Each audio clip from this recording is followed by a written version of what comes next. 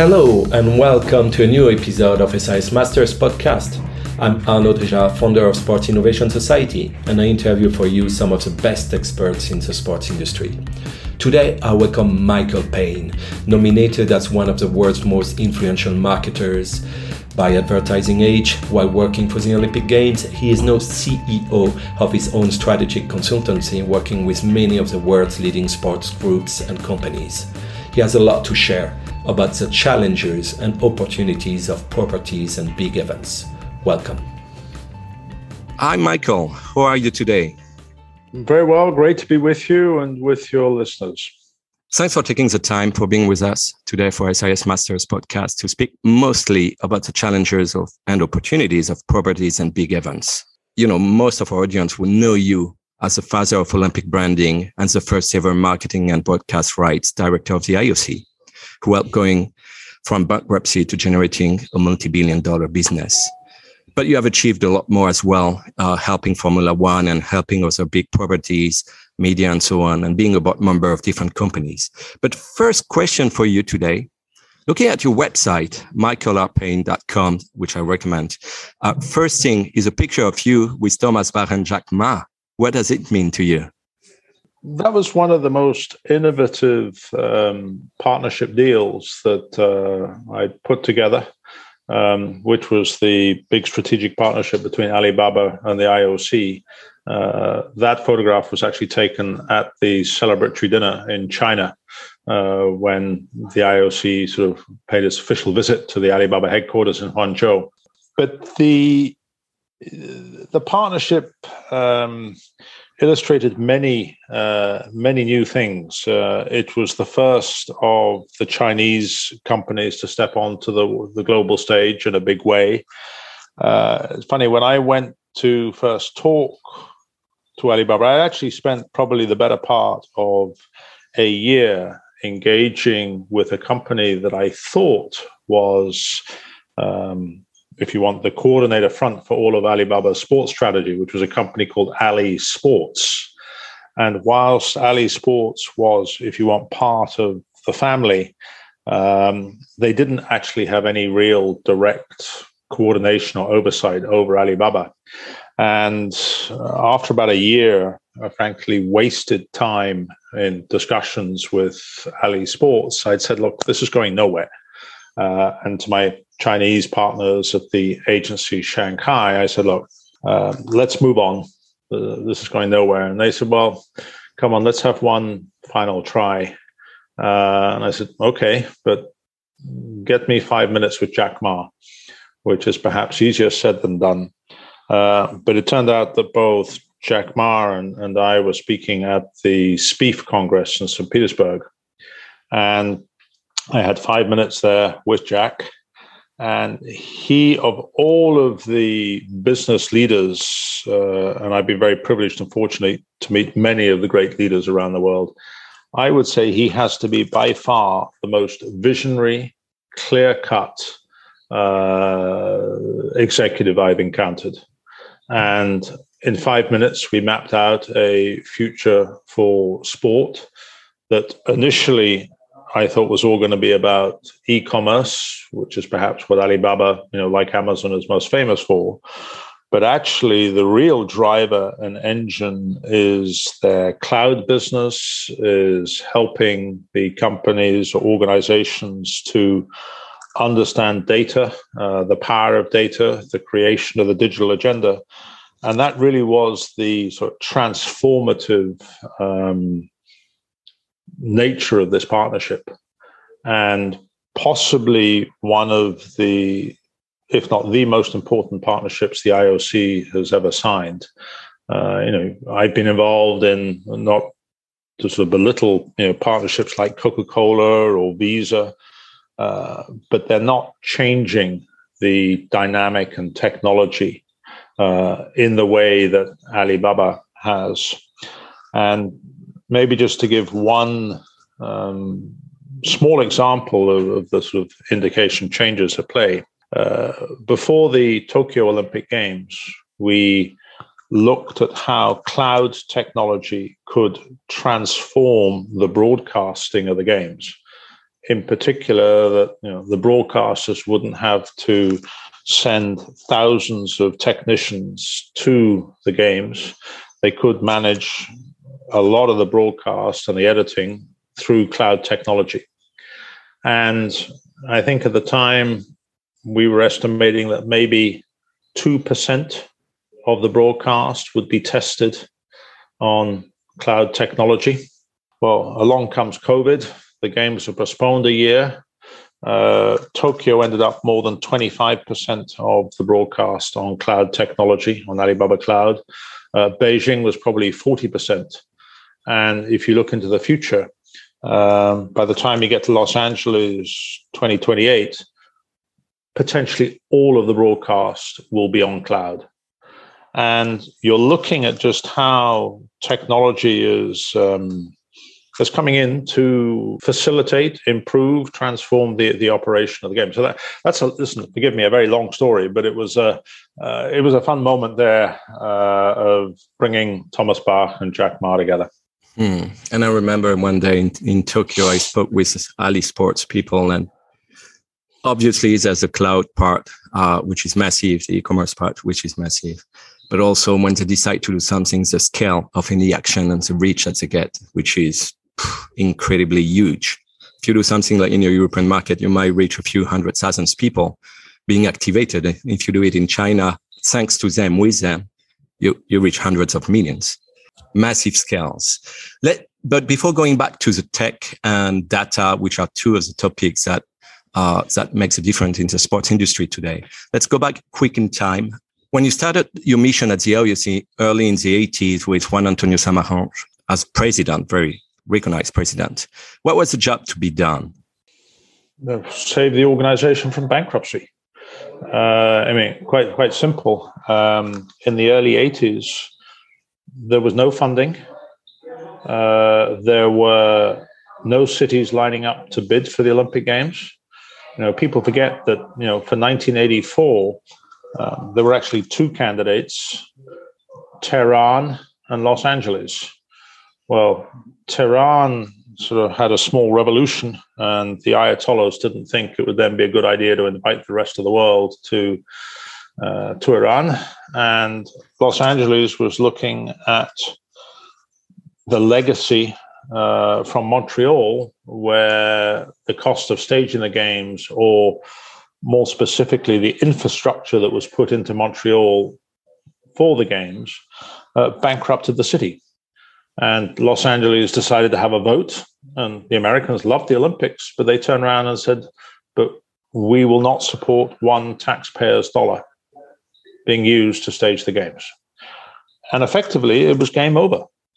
And, a little told story, which I published in my first book, Olympic Turnaround, was when Samaranch became president, and he came back to the IOC headquarters in the summer of 1980, and he looked at the IOC's books and basically said, have I made a terrible mistake? Should I resign and give up? Because most people at the time were writing the obituary of the Olympic movement. And if by chance you could persuade some city to step forward and that the government or whatever would pay for it all, then odds on, just as you're about to stage the games, they would be caught in the crossfire of geopolitical boycotts. So it was not a pretty picture in the early 80s. Fortunately, Samaranch, who was a visionary leader, very patient, slowly turned it around. And I was as part of his team to help him achieve that, both from the financial perspective, and you literally were writing, the rule book or making it up as you went along, but also the political perspective as to how do you effectively sort of kill the cancer of boycotts. And people forget today, they look at how successful the Olympic Games are, or even the Soccer World Cup. It was a totally different perspective back in the early 80s. What were the factors that made it switch from being in a losing position and not attractive at all, to becoming, a multi-billion dollars business? Where's the pillars to drive that growth? A number of elements. I mean, first of all, the changing nature of the broadcast market, where broadcasters began to understand the power and importance of sport, and in particular live sport, as one of the key ways to ensure a very large audience. And so once broadcasters understood that, and you began to have a little bit of competition, or you could help create competition, that helped to start the broadcasting rights. Eventually, the top sponsorship program also became a major driver. That's the IOC's worldwide sponsorship program, that today is generating, I think, more than $3 billion over a 4-year period. But interestingly, when we started out with that sponsorship, and we started talking to companies, and they said, but you don't have any advertising in the stadium. You don't have any advertising on the athletes, which a lot of people forget until they go and look at the Olympic broadcast and they go, oh, yeah, it is different. I'd forgotten. But we, not necessarily for any divine marketing strategy, probably just because we were highly conservative, wanted to avoid introducing advertising into the stadium. And a lot of the companies said, well, what's the point? If we can't have our name on the advertising boards, what's the benefit? And there were 2 sponsors, Visa and 3M, who understood that potentially there was something much bigger here, that it wasn't about having your name plastered on an advertising board, but how would you use what was the world's largest event, the world's most recognizable symbol, the 5 rings? How would you properly integrate that into your marketing strategies? Not as a add-on to the side, but make it a core part of the strategy. And when we finally got those 2 companies on board, and people began to see their marketing campaigns and programs, that transformed perception of sports marketing. There's a different agenda and approach here. And so that helped sort of build a second pillar of revenue. And then probably the staging of the Olympic Games in Barcelona in '92 was so transformative to the city in terms of how the politicians used the games as a catalyst to, frankly, make up for 30 or 40 years of neglect of infrastructure, lack of infrastructure development, that a lot of politicians and governments around the world then woke up and said, maybe we should have a second look at this, that it wasn't just about the staging of a 17-day sports event, but was a great festival, the largest sports event in the world, but how it could be used for rebranding of the nation, for the development of a region, for the development of infrastructure. And so all of these different elements sort of came together and helped to drive the turnaround.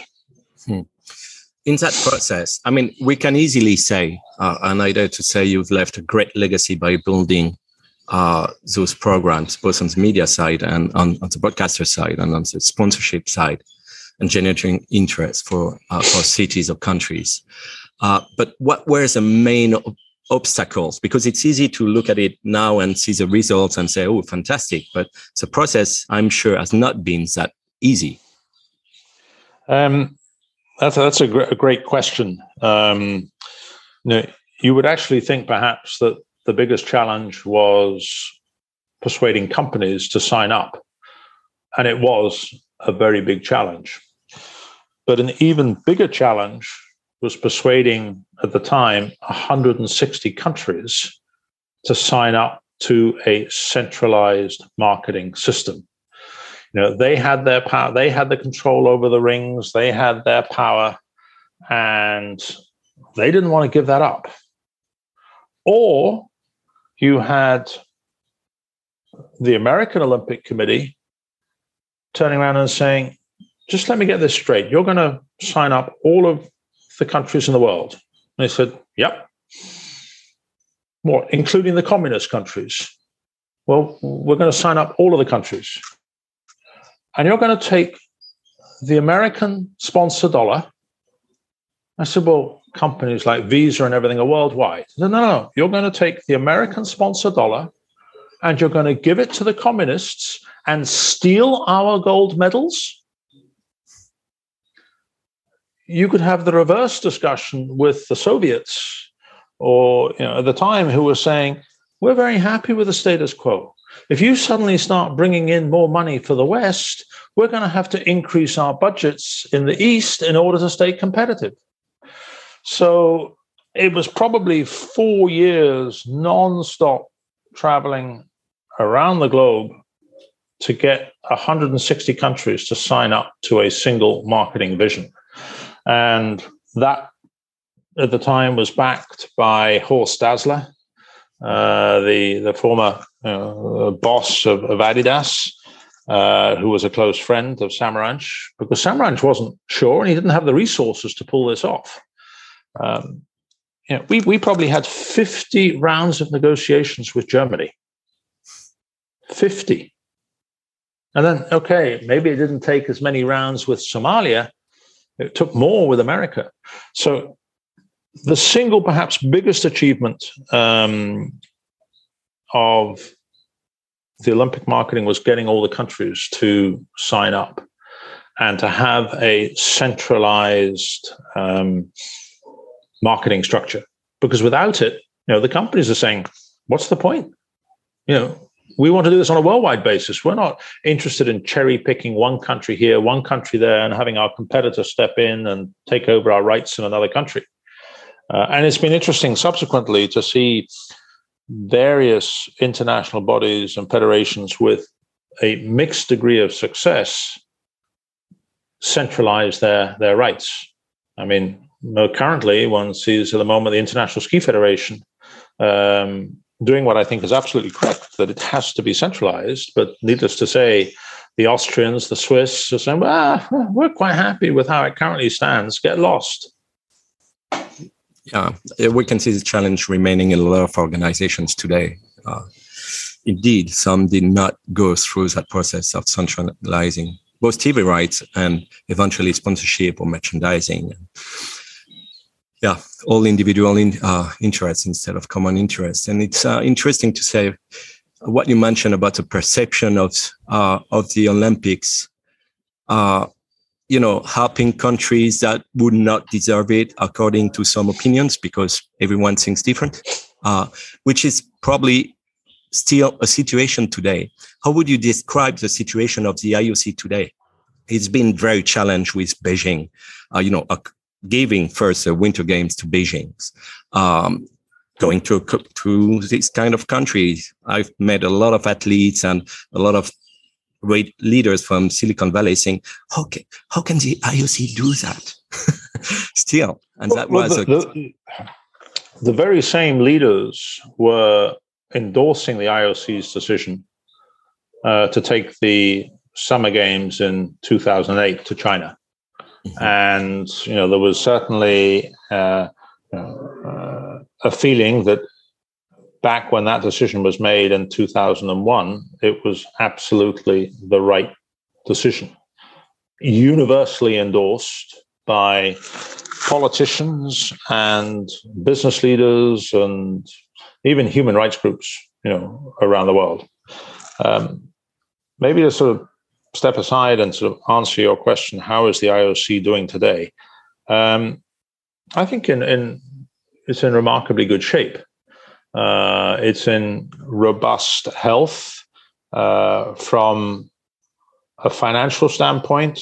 It has excellent revenues from its broadcast agreements, from its sponsorship, but it shouldn't be about finance. Far more importantly, it should be, one, do the athletes care? And at the end of the day, the Olympic gold medal or the Olympic participation for virtually all sports, not soccer, but virtually all other sports, it is the single most prestigious award there is in the athlete's career. And the second point is, are people engaging and watching? And you probably have more people engaged and connected and watching the Olympics than there has ever been. Are they all watching it on TV? No. And so you need to be also cautious when you suddenly get the print media screaming, oh, look at the TV ratings are down. Yeah, well, the TV ratings may be down in some countries. The digital rating, engagement, and consumption is up. So if you look on the positive side, what does it mean for athletes? Are the audiences growing?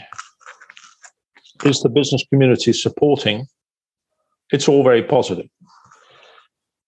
If you then look at the challenges, no question, the IOC has probably just been through the most complicated two-game delivery of Tokyo and Beijing.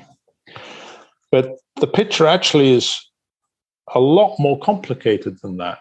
And IOC President Bach really has not had an easy time, because if you look back at since he became president, the first games that he was responsible for as president, I mean, they'd been awarded before his presidency, was the games in Sochi, which as a games, in the end, went off remarkably smoothly.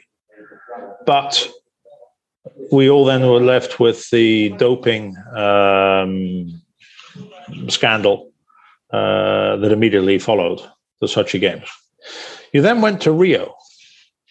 So dysfunctional was the Rio organizing committee, bordering on criminal neglect, that the IOC went through those games not knowing if they would make it through the next day, day after day. You then get to Pyeongchang, and 2 months before Pyeongchang, American politicians and other groups were saying, you can't go, because they were so scared that Kim and Trump were going to nuke each other. And you look at the geopolitical situation in November, it was really unstable. Finally, you get through those three and you think, at last, I can breathe. The Japanese have got it nailed. Finally, we can get back to normality. Famous last words. And the complexity of postponing the games a year and assuming that we would then be out of the COVID pandemic, and we weren't, and continuing to stage the games, when the Japanese want to force the IOC to pull the plug, and the IOC is saying, you want to pull the plug? You pull it. And you go on to Beijing and the Winter Games, it's been a tough decade. But the IOC has been able to pull through. But you've really, learnt the operational complexity of staging the world's largest event. You don't see most of it, it's all behind the scenes. But the operational complexity is mind-boggling. Secondly, the way that everything has to be done in the media spotlight, transparency, it's not easy. And thirdly, the sort of political agenda coming back to the forefront of saying that the IOC, the awarding of the games and everything must be according to best practice, best human rights, best transparency, whatever, which again, is correct. But equally, according to whose views? Anglo-Saxon, Latin, Asian, they're all subtly different. And navigating through that is a real minefield. And the Olympic Games is like a great big oil tanker. You can't just suddenly change on the spot. But again, I think Bach has made a number of very important changes. The media was very critical of the host city bidding process. To be honest, the process was no longer fit for purpose. And so the IOC's changed it to a dialogue phase to work through with prospective cities. What does this look like? To recognize there isn't one size fits all. And, as you would in a normal business environment, to have a confidential discussion to work it through. Needless to say, the media is up in arms now because they say, well, it's no longer so fun. We can't comment or criticize. I mean, you can't win. But if I come back on the report card, you would have to, sure, it's not all perfect. But on balance, you would have to give the IOC pretty high marks on continuing to deliver, continuing to grow the Olympic brand, and continuing to navigate through an ever more complex media political environment. Totally agree. When it comes to, you mentioned different topics that are very important in this. Athletes first. Let's start with that one. Athletes first has always been at the core of the IOC. And we've seen the influence of athletes getting stronger every day, creating their own brands, having millions of followers in some cases, investing in companies and sport properties themselves, for the big ones, of course. But at the same time, you've got a lot of Olympic athletes that suffer to pay the bills in many countries. So some changes happen, like the NCAA allowing sponsorship for athletes. What do you think about the relation between athletes and the Olympic movement? Should we change the Rule 40 of the Olympic Charter? Does it have to evolve? How can we evolve even more the athletes and make it even more inspiring for the athletes? Because some, I live in Mexico, and some say, if I want to be an Olympic athlete, if I make it, I may have a bit of success. Most likely I won't make it, and my life is ruined. So you've got these extremes that make it very hard. It is inspirational to get a gold medal, of course, but the path to get there is so difficult. Absolutely. I mean, the day where you could be an Olympian on a part-time basis, hold down a normal job, and just go training at the weekend, doesn't matter which sport you're dealing with. If you want to be an Olympian, you've got to be pretty full-time and dedicated and committed for year on year. There's no question the athletes are playing an ever greater role in the direction of the IOC. I mean, starting with, the IOC president is a gold medal athlete. Yep. And I don't know the exact figures, but I would estimate probably 40% of the IOC members are athletes, and there's a very active athletes commission. But the whole debate about should athletes be paid, and you've got some very vocal athlete groups, but they are representative actually of a minority, because first of all, only very few athletes sort of become truly financially successful and independent. And, if you have to support all the athletes. I mean, the IOC redistributes all of its revenue to the 200 countries around the world that then allows them to support all of the athletes. And I think when you sit down with the athletes, and in particular, sort of the tennis or golf rock stars, and they look at the whole situation. They say, no, this is, the Olympics is about us all being together, about all sports, about all of the athletes. It's not about suddenly collecting a big paycheck. We do that all the time in all of our other sports and events. So I think, the issue going forward is the athlete view, and to what extent is the direction of the games, the athletes have an important say, and I think they do. You're always going to have different stakeholder groups who, are going to be listened to. But, you engage the athletes on doping, on transgender, on politics. They'll have opinions. At times they will be very informed opinions. And at other times on the politics and everything, they'll say, look, that's not my gig. It's others, higher up, higher up the pay chain or the political ladder. That's their responsibility. Let me go out in perspective and compete.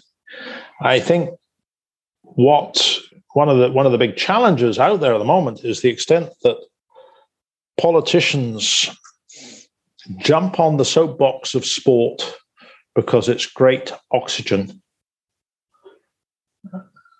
pontificate with various statements that get good media coverage with not a clue about what they're talking about.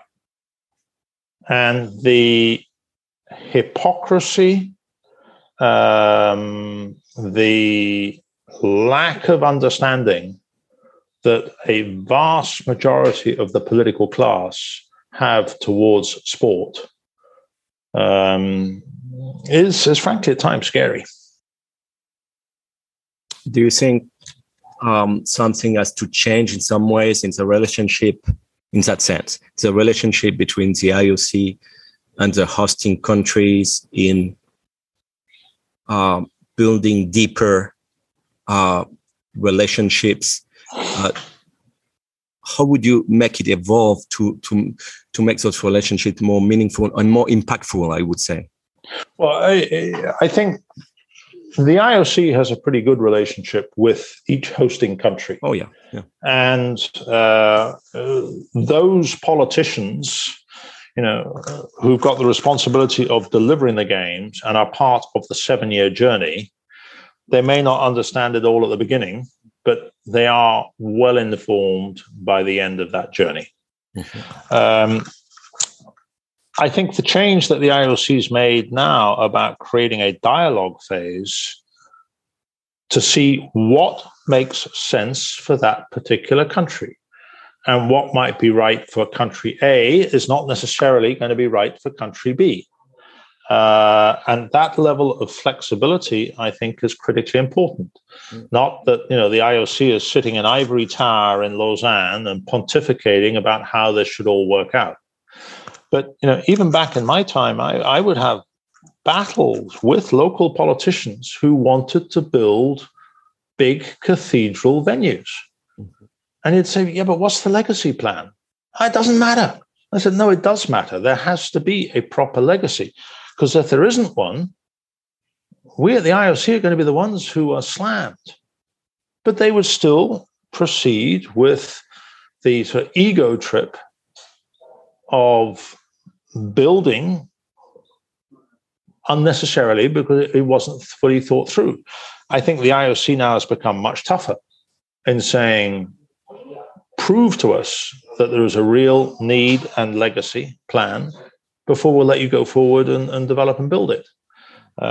So that the dynamic and relationship with the host country, particularly now that there is a proper in-depth dialogue, not necessarily in front of the media day in, day out, which is how it was working before. And then you would have the bidding process hijacked to opposition groups who might not be opposed to the Olympics, but they would be opposed to one or other political agenda. And the Olympics was a very good way of getting that platform out there.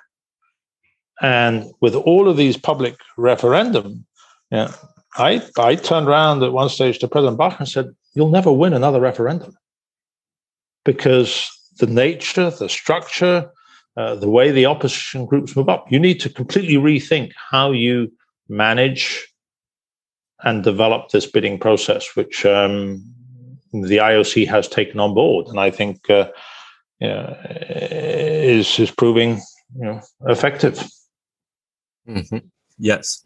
And we can also see, so there's a bidding process, and then there's a delivery phase, and we can see with Paris and LA that they have a proper identity, as you mentioned, with their own stakes and own programs. It's quite impressive to see also the evolution of the teams involved, both on the IOC and on the games organizations. I can imagine some years ago you wouldn't have legacy teams, experts in those topics. It's been quite sophisticated and very much a lot more professional. Would you agree on that? Yeah, absolutely. I mean, I always describe the role of the IOC here. Yes, it is the master franchisor, but really needs to play the role of coach and to help educate, share, motivate the host country, because the host country has to have ownership in the project. You can't just transcript everything from head office.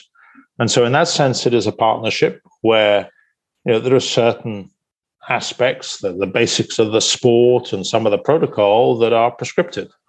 But equally, you want to challenge the host country. How do you bring your thinking forward? What works for you with the local culture? How do you make your experience magical so that each games has its own style and flavor, has new thinking, new initiatives? And that's part of the, if you want, I'd say the strength of the Olympics is, yes, it's in one sense the same product, but each games has its own color and style and flavor. Exactly. Mm-hmm. Another thing you mentioned, so we talk about the athletes, a bit about the hosting cities. Now, to keep relevant to the audience, the sports, the different sports to take place, and how sports must evolve to keep being relevant. Another of the key challenges. You've got some sports that are facing huge problems, like boxing or pentathlon, having to change the rules to be more fair. And you've got some new sports. What is your reflection on those trends and how to keep being relevant for new generations, which is the key? Well, you use the key word there, relevance. You have to continue to evolve. President Bach has a slogan outside his office, which says, change or be changed. And the sports aspect is just but one part, where some sports federations, have evolved very successfully on their own. If you take volleyball and how they then introduced beach volleyball, how they've introduced entertainment, you've had other sports like wrestling that had to be thrown out of the Olympics in order to have their wake-up call. And the new leadership very successfully came in and then listened to the IOC and evolved the rules, and they were welcomed back. And you have sports at the moment like boxing or weightlifting that seems remarkably stone deaf to the need for change. And this may be more change as it would relate to governance, to ensuring that the sport is fair. I mean, as an aside, I think match fixing is a far bigger risk to the integrity of sport than doping. Mm-hmm.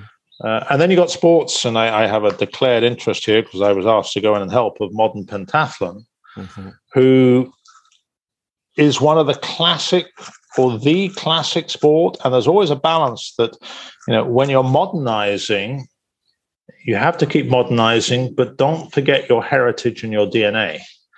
And we're looking at modern pentathlon to not just replace equestrian, but bring in obstacle racing. There's been some headlines recently about ninja warriors, but you actually have the potential here to take what is one of the weakest sports on the Olympic program, and with the transformation that we're looking at, make it into a 2-hour television blockbuster special. And it will be interesting to see, whether we're successful by Los Angeles 28. What is the innovation process if you take pentathlon, 5 sports, horse riding with, it's very difficult for the athletes because bad horse makes a big difference on your chances. We're organized in Mexico as a world championship, and that was innovative because it was all in one same location. But now you want it in 2 hours. What is the innovation process that is put in place to design the new format that has to be developed? Well, I mean, in the modern pentathlon case, I was approached by the honorary president of the sport, Prince Albert, to say, look, we got a problem. Any ideas? And I said, no, but if you want, let me bring together 3 or 4 of the greatest thinkers and minds in the sports space who are at the forefront of television, at the forefront of digital data, or at the forefront of branding. Lock us in a conference room for 2 days with a few of your leaders and a few of your athletes. And let's see what comes out the other side, which is effectively then what happened here. I think you at times it may be a consultative process. At times it might be gut instinct from a strong leader who says, that's what we got to do. Because if you're bringing the whole world with you, democracy, getting democracy, and as I said, the hardest thing in launching the top program was getting the 200 countries to agree to a single strategy. We didn't have a choice. We had to go and get them to agree. But sometimes it's just, gentlemen, you've elected me to be your president. This is what we're going to do. If you don't like it, fire me. Yeah.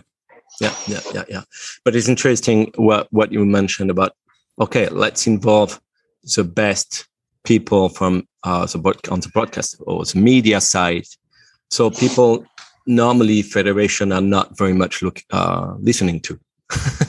Well, I think they are more and more because they are fighting for an audience in what is an ever more crowded marketplace. That when I started out, in a country, if you were lucky, you had 2 TV channels. That was it. Yeah. So you switched on and you didn't have any choice. You watched what somebody decided. Today, it's unlimited, the number of channels. So if you're not providing something that is entertaining, guess what? There's another 1,999 channels that I can go and watch that is entertaining. And sport,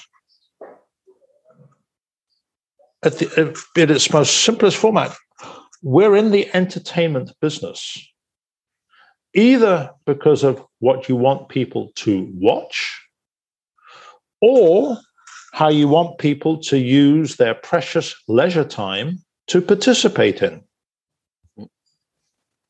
And time has become more precious. People have ever more choices to what they want to do. And it's a competitive environment. Am I going to watch sport or am I going to watch the Kardashians? Am I going to go out and ride my bike, or am I going to sit back and play video games? Yep. What is your take on the new sports and the new formats that will be launched with the Olympic series? I I think the new sports that I saw in Tokyo were excellent. I thought the climbing was particularly strong. I think the initiative of trying to provide a greater build-up and roadmap of the sort of Olympic qualifying series, where with new sports coming onto the program, you don't have a qualification history, so you can do it. I think it's all very much going in the right direction. It's easy to sort of add sports. The challenge is you cannot just keep adding, because the logistics, as we saw most recently with Rio, it's just too big and too complicated for a city to cope. Do you spread it out over a broader region? Yes, but with a note of caution that you don't lose the magic of the unique consolidation of being all together. Yeah. When it comes to the Olympic cycle is a 4 years cycle, winter or summer. And we've seen with FIFA that Gianni Infantino has tried to have a World Cup every 2 years, which in many senses, in many ways, both football and business could make a lot of sense. I would beg to differ. Oh, you would? I think taking the World Cup to every 2 years would be a disaster. You think so? And, I was amused when I watched all of these sort of public votes, that FIFA put out and saying, but the fans want the World Cup every 2 years. Well, I said, guess what? If you went and asked a 6-year-old, how often would he like Christmas? He'd vote to have Christmas every day. The point being, over a period of time, you would lose what makes it special.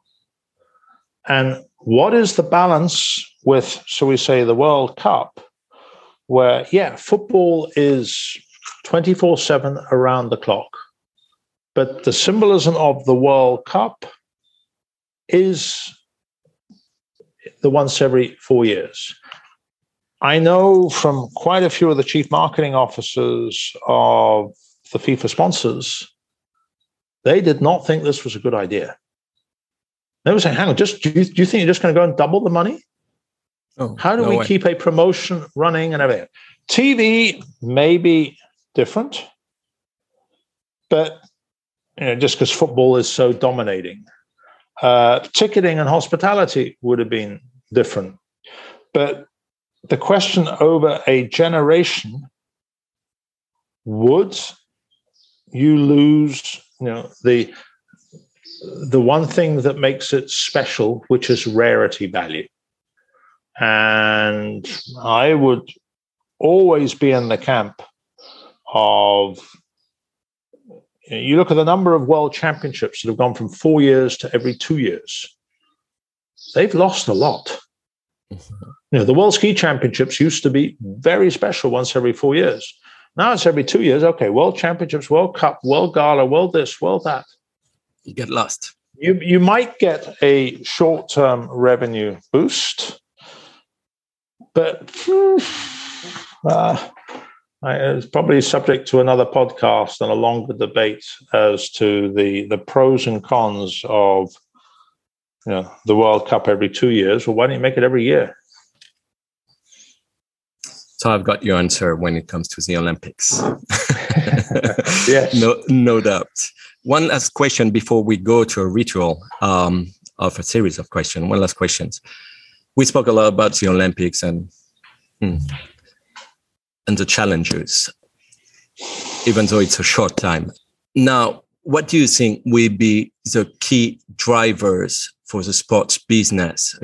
It's a broad question, but what would be the key drivers to keep the sports industry and the sport business grow?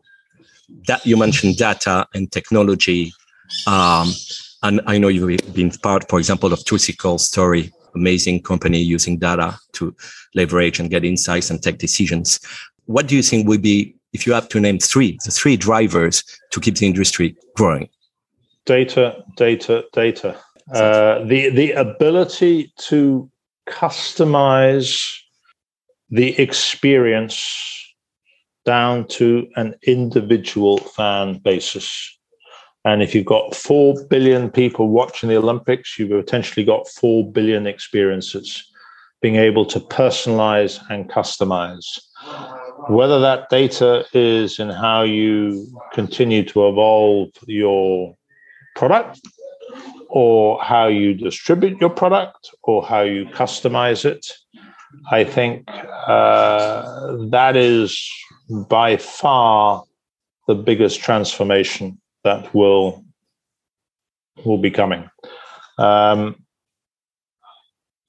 would also underline that if we are in the entertainment business, not to suddenly sort of unnecessarily create artificial perspective in entertainment, but continue to see, how do I evolve the rules? How do I evolve the whole presentation? If you look at Formula One, I think after an initial very shaky start with Liberty taking over from Bernie Ecclestone, not having a clue what it is they'd purchased, and some executive decisions by people who had never, ever worked outside of America. It took them some time to get a proper feel. But I think they are now in a very good place. Yeah. They've got one or two brilliant visionary TV producers who are changing the way it's presented. And along with programs like Drive to Survive, they're entertaining, they're communicating, they're engaging, and are delivering. As I said, from what was a very, very initial shaky start. And they've made a lot of changes. Changes in the rules of the sport, of the rules of the teams, on sustainability, on the format of the races. They made a lot of changes. So to end this interesting conversation, thank you so much. A ritual for us, a series of quick questions for quick answers. Who's your favorite all-time athlete? Puts me on the spot. Sorry. Who is my favorite all-time athlete? Jean-Claude Killy, the skier, triple gold medalist from France. Oh yes. Because I came from skiing. Nice. What's your favorite event? Freestyle skiing in the Winter Olympics, because again, that was my sport. But if I go to the Summer Games, actually, it would be one or two of the more unusual sports. As I said, climbing was a great hit. Weightlifting is another. The atmosphere and energy and electricity in the weightlifting stadium is unique. And in Tokyo, I watched the super heavyweight final lift, and I hoped it wasn't the last time you see weightlifting at the Olympics. What one business advice you received you would like to share? Listen, and make sure that you're listening on a worldwide perspective, not through the narrow focus of a particular Anglo-Saxon or other view. Listen worldwide. What leader inspired you very deeply? Samaranch. What turns you on? Success, but success and the ability to change in a constructive sense, and to see how you contribute to positive change. What is your favorite word? Word? Yeah. Ooh. 2 words. Can I have celebrate humanity? Nice. Humanity. A day in your life. What do you start with? The first 2 hours of your day? Depends what part of the year it is. If it's the winter 6 months, it's looking outside at the mountains and seeing how quickly I can get out climbing on the slopes.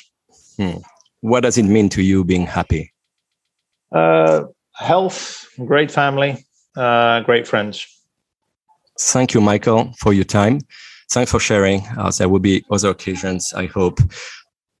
The audience, you can know more about Michael on michaelrpayne.com. And I do recommend the last book to name the unofficial and entirely unsanctioned Olympic history.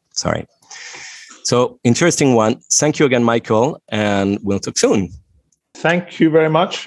Great to be with all your listeners, and congratulations for continuing to sort of share some insights on this wonderful industry. Thank you.